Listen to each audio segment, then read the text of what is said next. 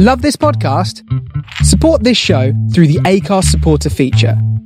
It's up to you how much you give, and there's no regular commitment. Just hit the link in the show description to support now.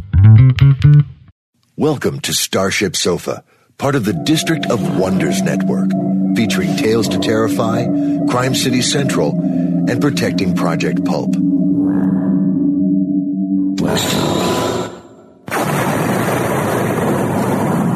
Everyone has a story in the District of Wonders.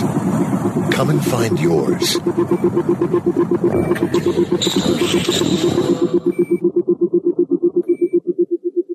This is the Starship Sofa. Everybody, welcome, hello, and welcome to show 271. I am your host, Tony C. Smith.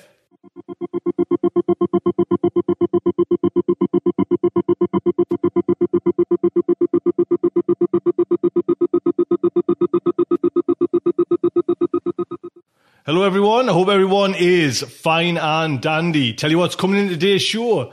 We have movie soundtracks by David Rakelin. Then the main fiction is How I Lost 11 Stone and Found Love by Ian Creasy. There you go. Now before we get into this week's show, yes, did you realise we had a week off last week? Yes. To be quite honest, I fought like tooth and nail to get the show before that, between Christmas and New Year, to get that little show out and about. And then I was just like, it's not going to happen. And I thought, let's just take a week off and actually put a note around everyone who's on the District of Wonders and says, lads, lasses, take a week off.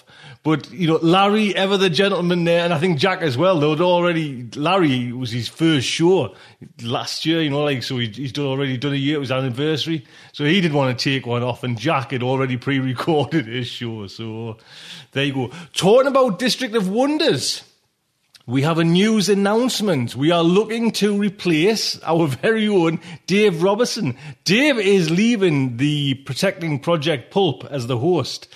Dave has got a lot of exciting things coming on. And it's nothing, we haven't fell out or anything like that. Just Dave's got a couple of projects that are coming up in the near future, which are just staggering, to be quite honest. And the last thing he wants is this little Protecting Project Pulp around his neck, dragging his time away from him.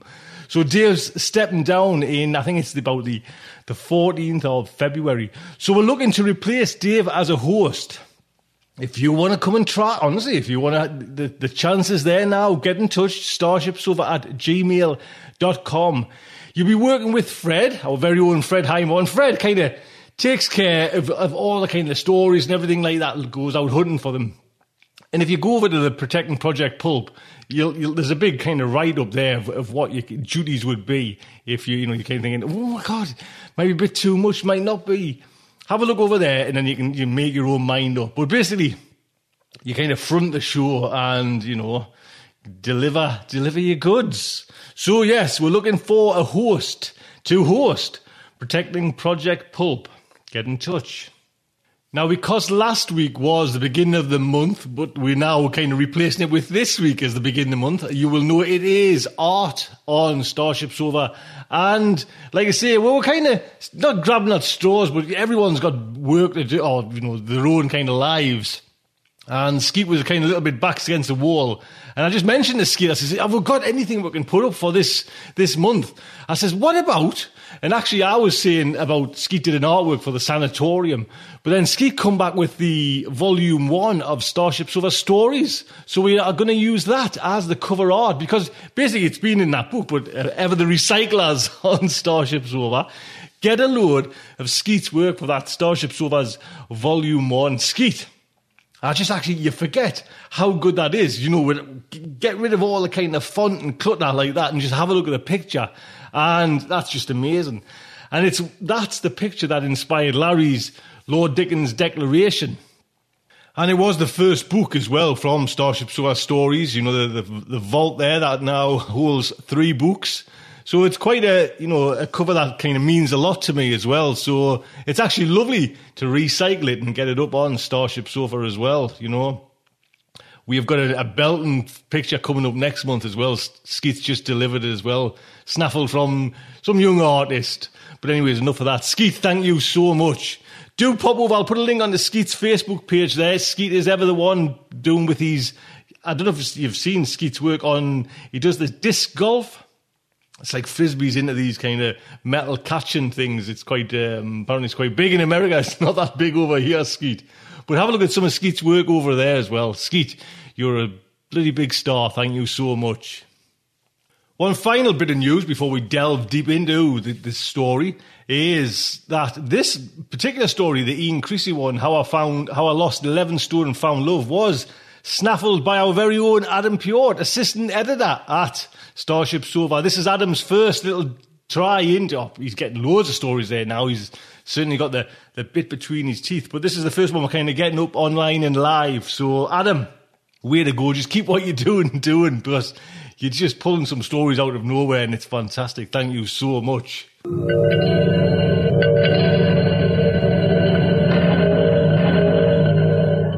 Before we get to that story, though, we'll have our very own science fiction movie soundtracks. David, sir. Hello, everybody. Welcome to Sci-Fi Soundtrack. This is where we explore the expanding universe of science fiction music, sound effects, and the amazing stories and creative people behind the scenes. I'm your host, David Raiklin. Thanks to Tony for making the show possible. We're glad to be aboard the Starship. This week's show is based on a listener request for theme songs. Let's begin with television theme songs. We're going to listen to some of the best, coolest science fiction TV theme songs of all time. These shows have transcended the genre of science fiction, which is very cool and wonderful on its own, and become integrated into world culture. They're part of people's day-to-day lives. And of course, the theme songs are too. They're more than just cool science fiction. They're great songs that are part of musical history and everybody's everyday life. In fact, let's try something a little different today. We can try a little bit of a party game where I'm going to play the song without telling you the name, and you and your friends can try and guess and see how quickly you can identify these famous theme songs. It'll be fun and easy, and nobody's keeping score unless you want to. And right afterwards, I'll tell you the name of the song and who wrote it and interesting information about what makes it magic. Here's the first one.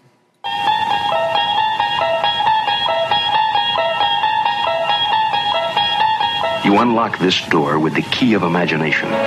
Beyond it is another dimension. A dimension of sound. A dimension of sight. A dimension of mind. You're moving into a land of both shadow and substance, of things and ideas. You've just crossed over into the Twilight Zone. Theme from the Twilight Zone. Music of Maurice Constant. This is actually the theme from the second season of The Twilight Zone. The first season has a wonderful, eerie theme song written by Bernard Herrmann, who also scored a number of the classic Twilight Zone episodes. This famous theme by Maurice Constant is unique. There's really never been anything before or since that has that bizarre electric guitar dissonance along with the strange orchestral dissonance and, of course, the inimitable Rod Serling narrating over it.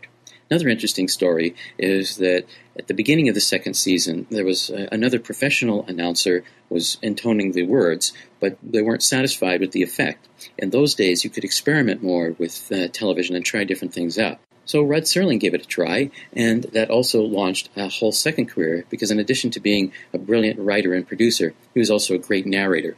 Constant was a French composer, but he came up with a guitar riff, da-da-da-dum, that's iconic, a meme for the Twilight Zone concept everywhere in the world. I hope you enjoyed guessing on that one. For this next one, I think this is pretty easy. Probably every science fiction fan will get it. It's one of the greats.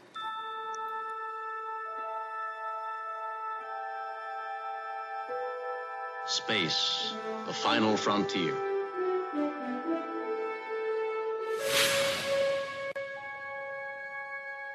These are the voyages of the starship Enterprise.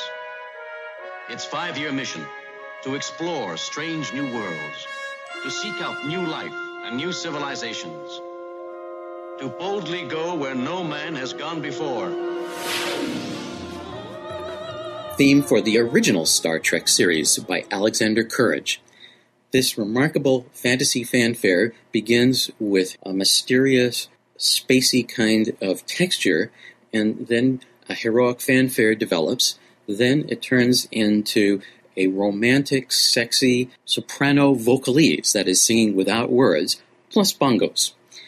Not at all what you'd expect for a science fiction show. It does have a link back to The Twilight Zone in that it was originally presented without narration, but to further clarify what the show was about, Roddenberry wrote this now immortal set of lines for William Shatner to read that are probably the best-known lines in the history of television science fiction. There's a kind of positive, optimistic quality to choosing fantasy, romantic music, something that's more positive and heroic. Actually harkens back to even earlier days of fantasy and science fiction where there really wasn't a unique spacey science fiction sound. Although there is a little bit of that at the beginning of the fanfare. And that's entirely fitting because there's a positive, optimistic quality to the mythology and philosophy of Star Trek, and it's important that the theme song identify that. And it did it so well that it was used again and again through the sequels, television, and in motion pictures. Dum Da Dum is now a world cultural meme. So I hope you had fun guessing that one.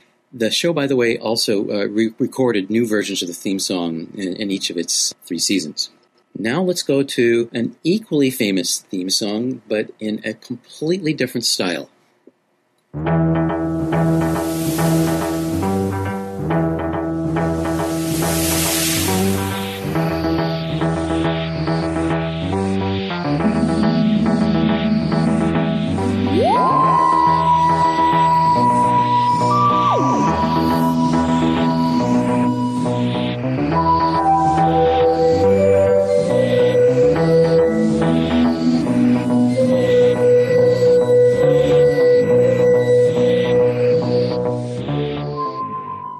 Theme song to the original Doctor Who series, music by Ron Grainer and Delia Derbyshire. This is a unique theme song that blends an almost rock and roll kind of bass line with a whistling synthesizer melody and weird and wonderful synthesizer sound effects and textures called bubbles and sparkles. There was really nothing like it prior to this. The closest analogy I can think is the work of Louis and B.B. Barron on Forbidden Planet, where Louis would write a kind of sketchy composition and B.B. would create these wonderful experimental sound effects that were at least as important as the notes in creating the sound and the feel of the score. In fact, for the Doctor Who theme, Delia Derbyshire had so transformed the original sketch by Ron that he insisted that she be given a co-composer credit, but the BBC declined. On the other hand, her work did get some credit during the series itself for doing sound effects, and also she did wonderful sound effects on other TV series. You have to remember in those days that there were no synthesizers. In order to create these sounds, you had to create a unique one note at a time bank of sounds that you recorded onto tape, and you pieced together, spliced the tape to try and create a seamless whole. Incredible when you think about it. And yet this song has stood the test of time through 50 seasons of Doctor Who. They still use these kinds of sounds and the basic theme in all the shows.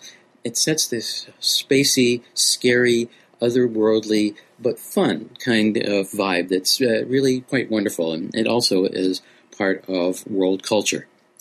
Now let's move to another science fiction theme song that I think you'll all have fun guessing.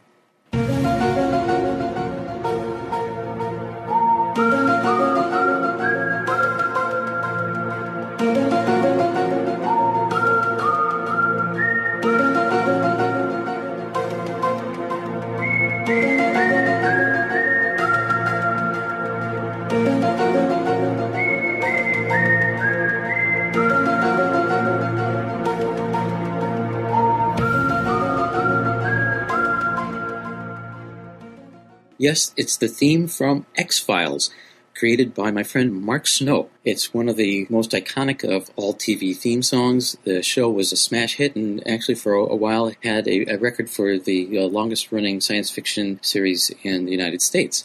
The theme music was a long process of creation, trying to find the right sound. And eventually they ended up with a lead sound that has a whistle that's quite reminiscent of the Doctor Who theme song, although I don't think that was intentional. And there's also a cool echoing mid-range sound, burbling sound effects and whooshes that again give it a sense of mystery and far-out sci-fi UFOs. The show is basically about conspiracies and UFOs, things that are very difficult to get your hand on, and the music kind of evokes that. It has a mysterioso, ephemeral kind of vibe to it while being catchy as well. Somehow this combination allowed it to become a top 10 hit song and was remixed numerous times by many different acts and used in other TV shows and movies. So it's quite iconic. The show was all done with electronic sounds that helped give it a more horrific and dark vibe. In the case of the theme song, it has an almost jaunty, whistling in the face of paranormal phenomena kind of effect. Well, now on to our next mystery sci-fi TV song. This one is a real departure in style.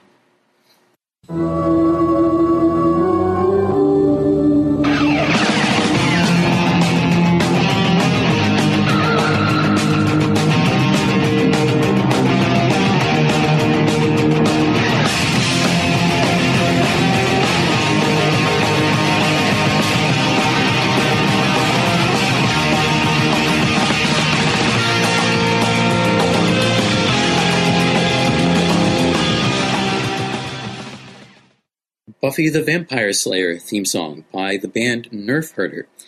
That's a great name for a geek culture punk rock band with that Star Wars reference. The band actually had never worked in movies or TV before. They were relatively new, had not thought of writing theme songs. What happened, Joss Whedon had been looking for someone to write the theme song for Buffy and had not been satisfied with any of the results. He wanted something different, and he started looking to bands for songs. Got turned on to this band through one of the actresses on the show, Allison Hannigan, and they played him this song which they hadn't really thought of lyrics for yet, and that's one of the reasons that it doesn't have lyrics, is that he liked the punk youth culture, not your grandfather's Vampire Slayer vibe that it set up. They added that little organ introduction, a symbol, a musical cliche for horror and science fiction since a century ago, and other little sound effects to help give it a sci-fi fantasy vibe, and I think it works really well. Although some folks might not think of this as being a science fiction show or science fiction music, I think it's a popular enough show and a well enough known song that it's worthy of inclusion in our little guessing game of classic theme songs. In fact, we're going to continue this trend a little bit more with another theme song that's actually more like a conventional song, although it's also classic sci-fi television. Take my love, take my land, take me where I cannot stand. I don't care, I'm still free, you can't take the sky from me. Take me out to the black, tell them I ain't coming back. Burn the land and boil the sea, you can't take the sky from me. The theme to Firefly by Joss Whedon and Sonny Rhodes.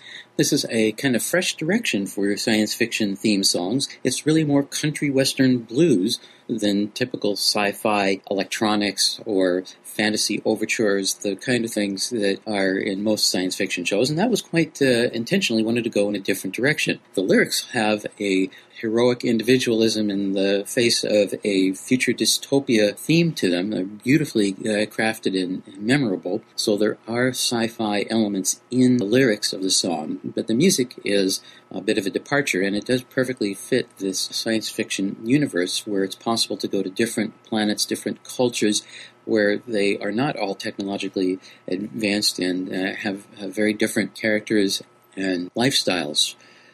In fact, that may be one of the reasons why this classic but short-lived series had trouble catching on. So much of it did feel like a science fiction western. But that's also part of why people love it and why it was so innovative, especially in a musical context. My friend Greg Edmondson actually did the music for all of the episodes of Firefly, and he talked about how they didn't want to sound like a typical science fiction show, but they did want to evoke far-off places and unique emotional sounds, things that have high impact, using ethnic instruments, folk instruments from all around the world.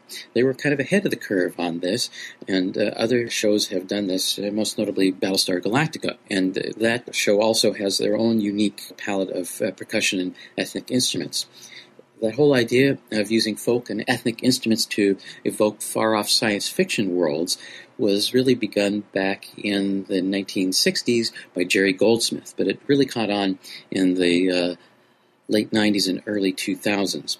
Science fiction music and theme songs can have an influence on the wider culture and movie making because we often have more freedom in the kind of worlds and stories that invite something fresh and experimental. Hope you've been enjoying our little guessing game, and now for the final entry, one that's a reinvention, a reimagining of a classic TV show in a completely new 21st century set of characters, settings, and music.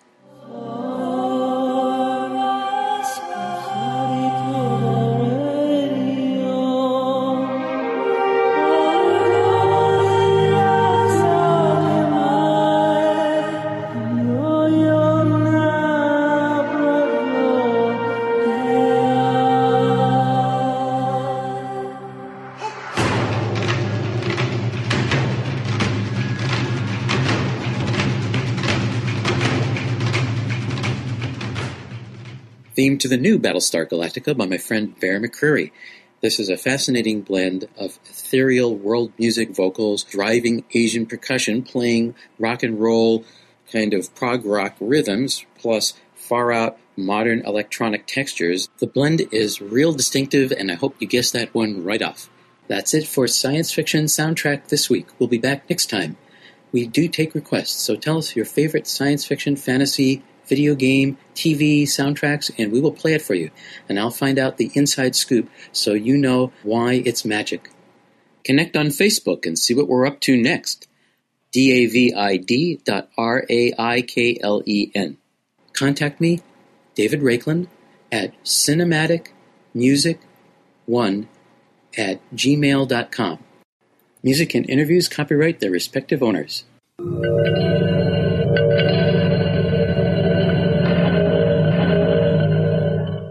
There you go, David. Thank you so much. Like I say, this actually movie soundtrack came in a number of weeks ago as well. So, David, he's on the ball. That. Thank you so much. Just, to put it out there as well, if anybody's got an idea for a fact article, a one-off or, just a few or, a kind of big run of them, get in touch again. It's the new year, start afresh. starshipsover@gmail.com.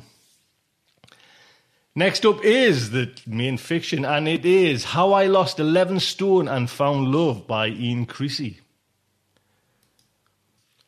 Ian Creasy lives in Yorkshire, England. He's published about 50 short stories, he says, in various magazines and anthologies. And in 2011, he published his first debut collection, The Maps of Edge. He last appeared in Starship Sofa, I don't know if you can remember, in 2008. Wow, Ian, years ago, with Reality 2.0. You can find a link to that and several other of his podcast stories on the audio page of his website, iancreasy.com, and I'll certainly put a link onto Ian's site. Ian, thank you so much. Now, this story is narrated by Dennis Lane.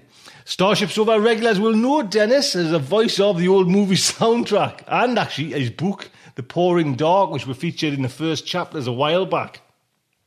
Now, there's one thing that you might not know about Dennis, and I didn't know this about Dennis. Dennis is a frustrated actor. Apparently, his mother took him to audition as one of the Von Trapp children in the local theatre, and he was, in his words, the furthest thing from a little Austrian boy in town. He now confines his acting, putting his silly voices in front of a microphone, Dennis, and we are so glad for that as well. So the Starship Sofa is very proud to present How I Lost 11 Stone and Found Love by Ian Creasy. People always ask me, does it hurt? I tell them the truth. No, it doesn't hurt at all. If they're the mean type, the kind of people who say, why don't you just diet? I'll whistle for Charlie. Then I say, because this is better. Do you want to try it? Don't worry, you won't bite. Well, you will, but it won't hurt. That sorts them out. They always shrink back and make some lame excuse. When Charlie starts sniffing them, they run like hell.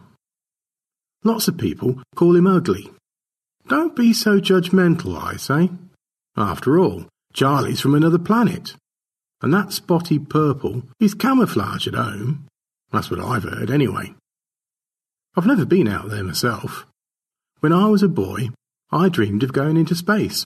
I thought being fat wouldn't matter in zero gravity. I used to imagine myself floating between the stars, moving so easily, so delicately, like I could never do on Earth. Yeah, the career advisor had a good laugh at that. I promised myself if I couldn't go into space, at least I'd get myself a really cool space creature. That'd be one up on Jodie Taylor, whose dad had a snake. Not to mention Chipper Dan, who kept spiders for a while, till he got bored with them and left them all in my lunchbox. My parents wouldn't let me have a hamster, never mind anything else. But when I moved out, well, they threw me out when I got to 22. That's when I bought Charlie. He cost a fortune, but it's easy to save up when you don't go out much. His habits took some getting used to, though he's so friendly I soon got attached to him. He's a perfect pet, really cheap to keep, and quiet. I'd far rather have Charlie than some horrible dog slobbering everywhere and barking while I'm trying to watch when aliens attack. That's when I usually feed him, when I'm watching TV. I'll sit down with a remote and some chocolate cookies, or a big bag of crisps, or maybe nuts, and of course some beer or Coke or something. Anyway, I sit down and Charlie snuggles up to me. Most spines are softer than they look, and I don't even notice when he starts sucking. I just see he's got his thing in me, I can never remember the word. Yeah, proboscis, that's it. It doesn't hurt at all.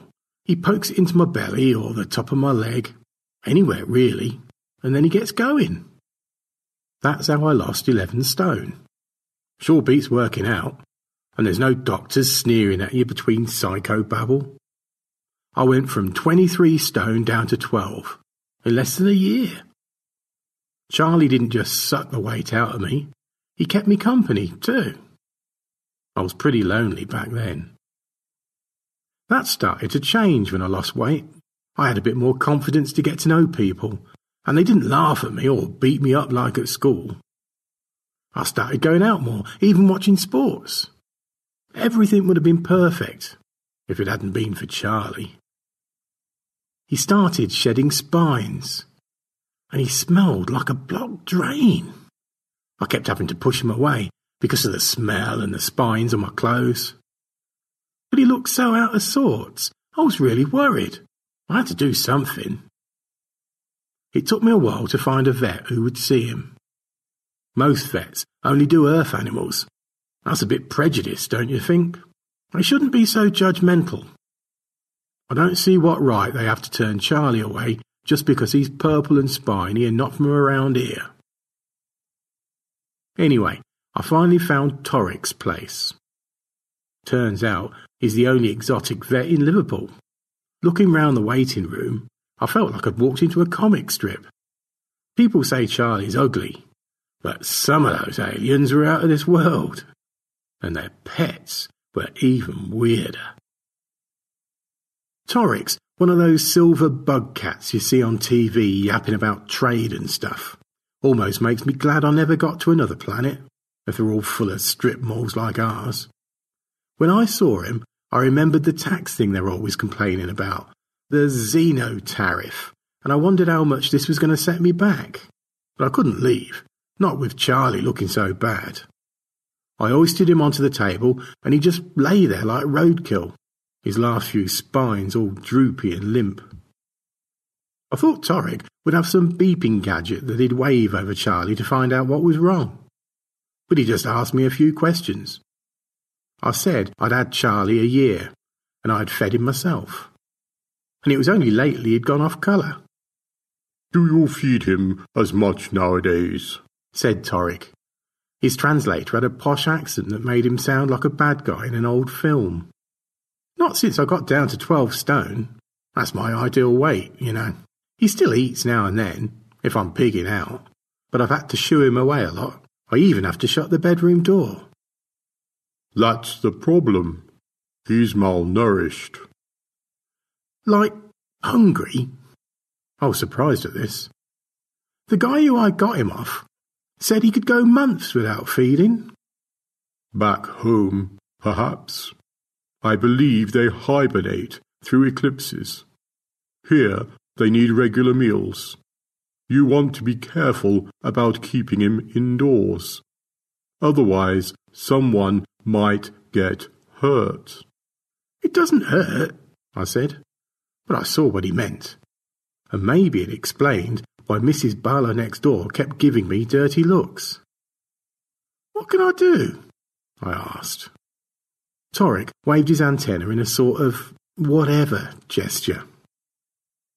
The simplest treatment would be to consume more yourself and feed him frequently until he recovers. The perfect solution. I've always loved eating. Now I could eat even more and help Charlie at the same time. I started planning a real nosh-up as I made for the exit.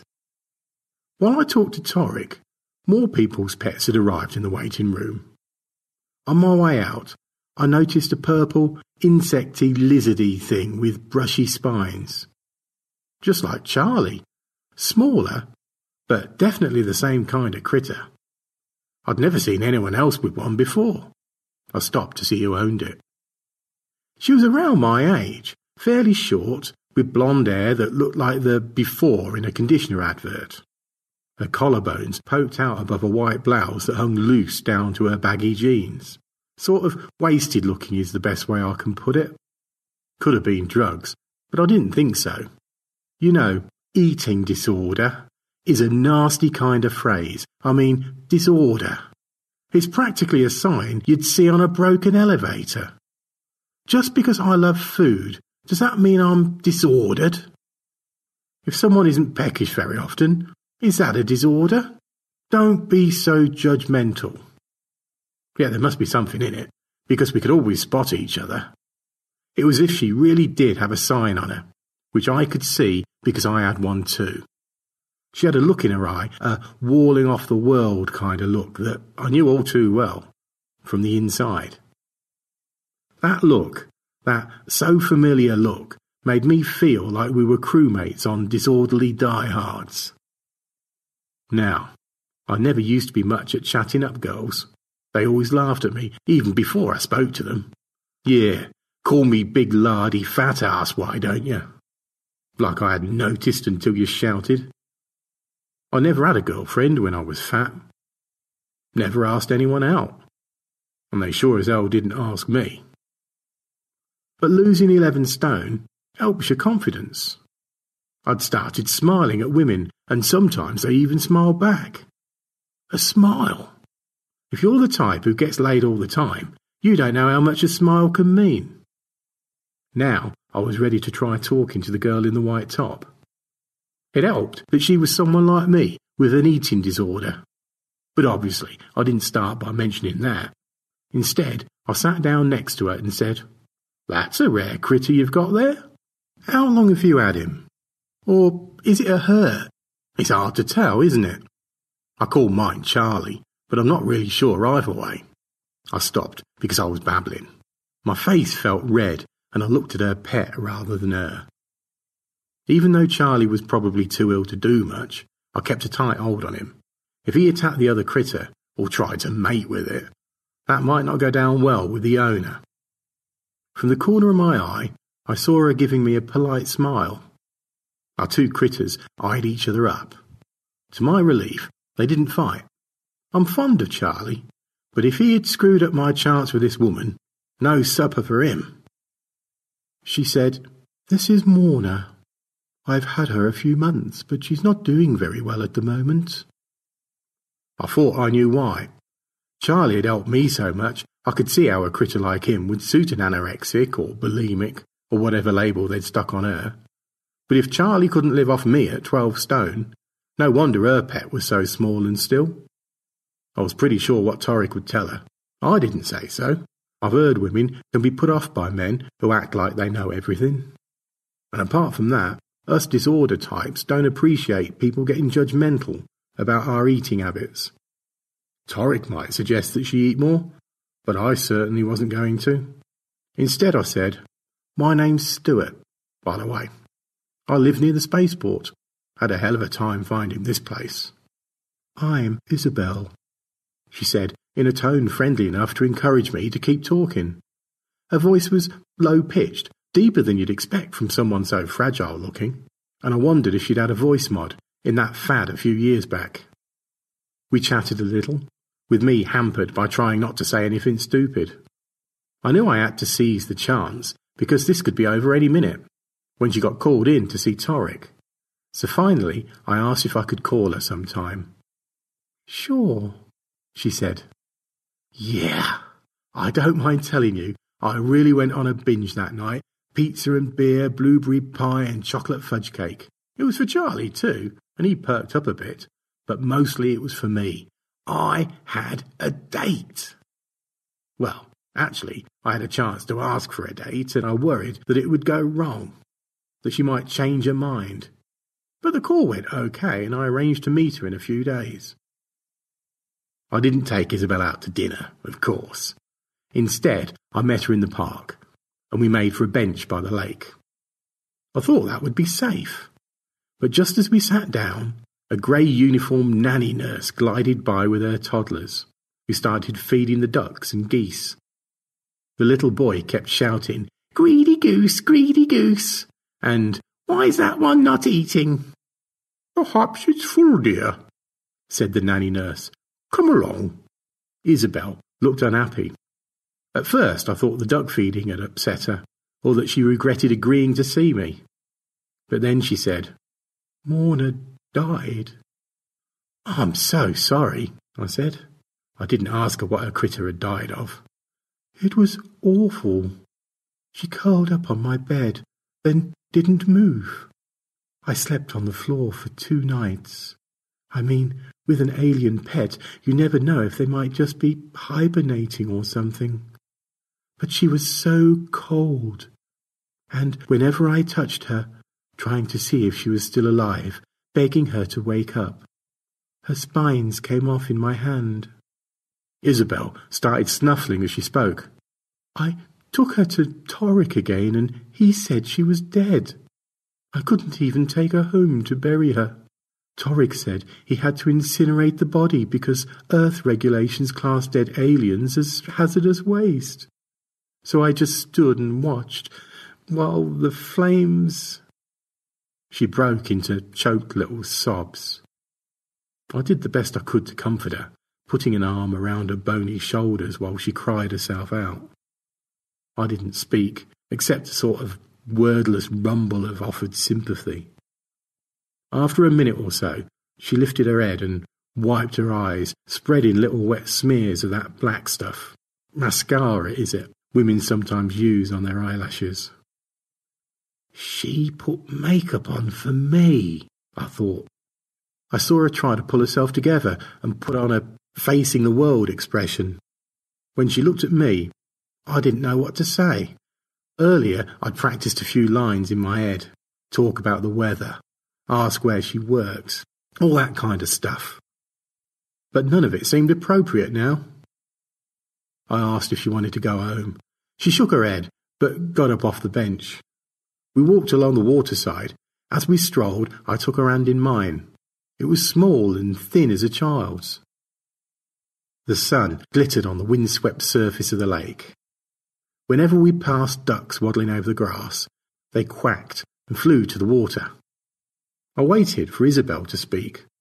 About halfway round, she started talking about how, when she was a little girl, her grandparents took her to a show farm. The guide said all the animals were retired, which apparently meant they wouldn't be slaughtered like normal. It was the first time I'd heard how animals got killed and eaten, and I started crying. They had to buy me an ice cream to get me to shut up. Then we went to the bird pen, where all the hens and geese were tame, of course, and a big white goose snapped my ice cream cone right out of my hand, so I started crying all over again. Isabel smiled a little, but it stopped short of her eyes. I guess now you're thinking I don't ever do anything except cry. I'm not like that, I promise. I just remembered that farm now. I don't know why. Maybe those geese reminded me. I can go over and make them apologise if you like, I nearly added. Get your ice cream back. But I bit it off just in time. A long pause later, I realised what she really expected me to do was come up with a matching anecdote. Something that told her about my feelings and all that. I cast about my memory and said, my family were mad on taking me to stately homes with big flower gardens. When I was a kid, I never really saw the point of flower beds, but I remember one place where they had a pond with black swans. Back then, I was moody and angsty, the way kids get. The words touched lightly as feathers on the vast, lonely void of my childhood. And I thought it would be cool to have black gardens, tall, dark walls casting long shadows, and inside everything black. Flowers, bees, swans. I loved the black swans with their red beaks. But when they stretched their wings to clean them, I was surprised to see that they had white underfeathers. White feathers on a black swan. I stopped for a moment, knowing I didn't have the words to explain. It was a kind of weird Zen moment, like I'd seen the answer to a riddle I hadn't heard the question of. I didn't think Isabel understood what I was getting at, and I could hardly blame her, since I'd described it so badly. So I finished by saying, and the swans had this funny high-pitched squeak. I tried to do the squeak. Isabel didn't laugh as I'd hoped, but she smiled a little more, and it reached her eyes this time. The sun shone on her blonde hair, just for a minute. Because of the smile and her being so thin, she looked like she'd stepped from the cover of a magazine. We fell into a conversation about where we'd go if we could fly away for the winter, like migrating birds. Then we talked about our boring jobs and what we'd originally wanted to be when we grew up. We laughed about that and promised to be a spaceman and actress just for each other. Isabel did a little skit as if from a one-woman outdoor show. Oh, cruel grass, you looked so greener when you led me on. I wanted to make hay and you gave me hay fever. Oh, heartless tease, oh, cruel sneeze, when will I find my final ease? I pretended the park was an alien planet and reported back on what I found. A wire mesh receptacle filled with ritual offerings of plastic bags and sacred cans. A beautiful native dressed in white and gold, such a gorgeous vision to a man who'd been alone in space for years. The evening passed quicker than a rocket reaching orbit. She came back to my flat. I felt like I'd won the lottery the first time I bought a ticket. On the way, we picked up a bottle of wine, though when we got home we didn't even open it. Isabel turned her back to me while she undressed. I noticed that she wore a bra, although she was so slim she had no breasts to speak of. In bed, our figures seemed a little odd together. Even though I'd lost so much weight, she was far thinner than me. So delicate-looking that I almost feared touching her. We kissed. I think it all went as well as could be expected. Not as well as in books or in movies. In truth, I didn't find it quite so great as I'd dreamed. And yet, afterward, when we snuggled up to each other, I loved the warmth of her skin, the sense of togetherness. I woke early, the dawn's grey light creeping through the thin curtains. I was so used to waking alone that it took me a few moments to realise Isabel had gone. A sick feeling seized me when I thought she'd left in the night. But then I saw her shoes still under the chair. Perhaps she'd got up to use the bathroom, and that had woken me. I waited, but she didn't come back. A few minutes later, I tried the bathroom anyway. She wasn't there. Well, maybe she was an early riser. My stomach growled, and I decided I might as well get some breakfast. We'd have time to talk before we headed off for work. On my way to the kitchen, I saw Isabel lying naked on the living room sofa. with Charlie's proboscis sucking her flesh. Funny, Charlie's feeding never looked ugly to me until I saw it on her. It was like a scene from a monster movie. Yet Isabel's eyes looked so rapt, far more than they had last night. The sick feeling returned, 10 times worse. I felt stupid and pathetic as I realised how I'd been duped. Isabel had never liked me at all. Her critter was dead, so she needed mine. She'd only slept with me because she had to. Right then, I hated her for using me, and I hated myself for being so easily taken in, for being stupid enough to think that any woman would ever care for me. So, that's what you really came for, I said. Charlie scuttled away at the sound of my angry voice, leaving a small pale mark on Isabel's flat stomach. She jerked in surprise and turned to look at me. No, she said. I came to be with you. And yet, here you are, with Charlie. I thought I could resist this. Isabel's low tone sounded flat and weary, lifeless as Torik's translator.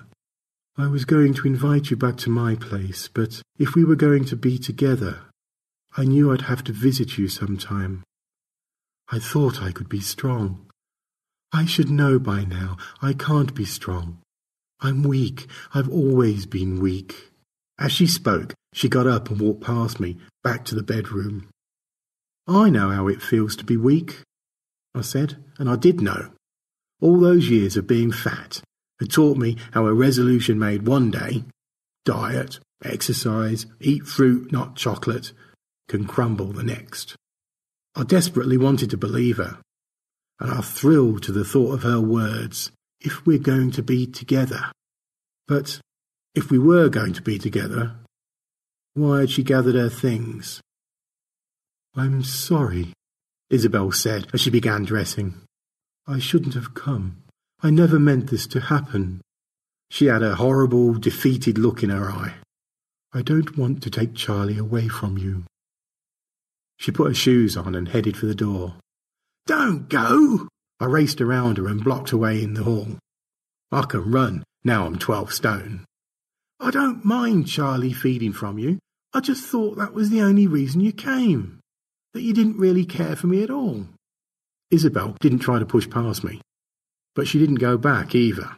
Her expression wavered between doubt and determination. Look, at least let me make you some coffee, I said. Then we can talk. The pause stretched for a dozen of my speeding heartbeats. At last, Isabel nodded. She walked back to the living room and sat on the sofa. I went into the kitchen. While I waited for the kettle to boil, I watched Isabel delve into her handbag for a hairbrush and start wrenching her hair into shape with savage jerks. Little clumps of thin blonde hair hung all around the edge of the brush. I made myself a bowl of cornflakes, but didn't bother getting anything for her. I was pretty sure Isabel wasn't the type who ate much in the mornings. I remembered some white coat type telling me, breakfast is the most important meal of the day. Yeah, sure it is, if you're a food fascist. Out of habit, I nearly flipped the TV on, but just managed to stop myself. I gave Isabel her coffee. Morning, I said, like we did this every day. She took a sip. A small smile crept into her face, like the sun peeping up over the spaceport. You didn't put sugar in it, she said. Of course not. I sat down next to her. Anyone who ever makes me coffee, my parents, the nurses at the clinic, they always put sugar in it. It's like they think I won't notice they're trying to force-feed me calories. I'm not judgmental, I said. And that's how I found love.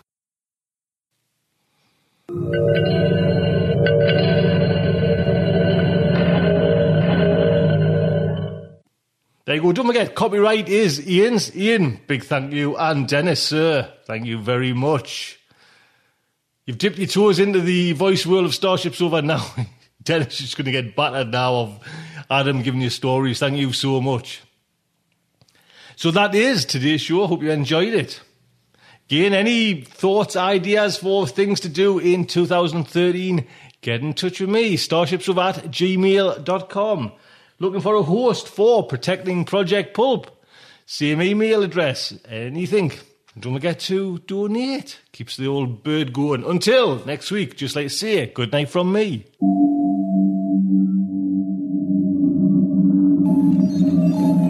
Will our heroes survive this terrible ordeal? Can they win through with their integrity unscathed?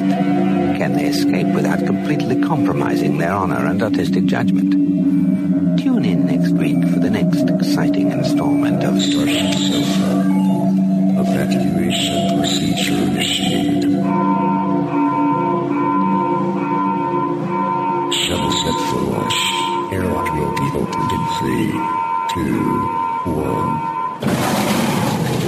This presentation has been brought to you by the District of Wonders Network, dedicated to podcasting the finest genre fiction. You can learn more about the District of Wonders and their many literary productions at their website, www.districtofwonders.com. Thank you for listening.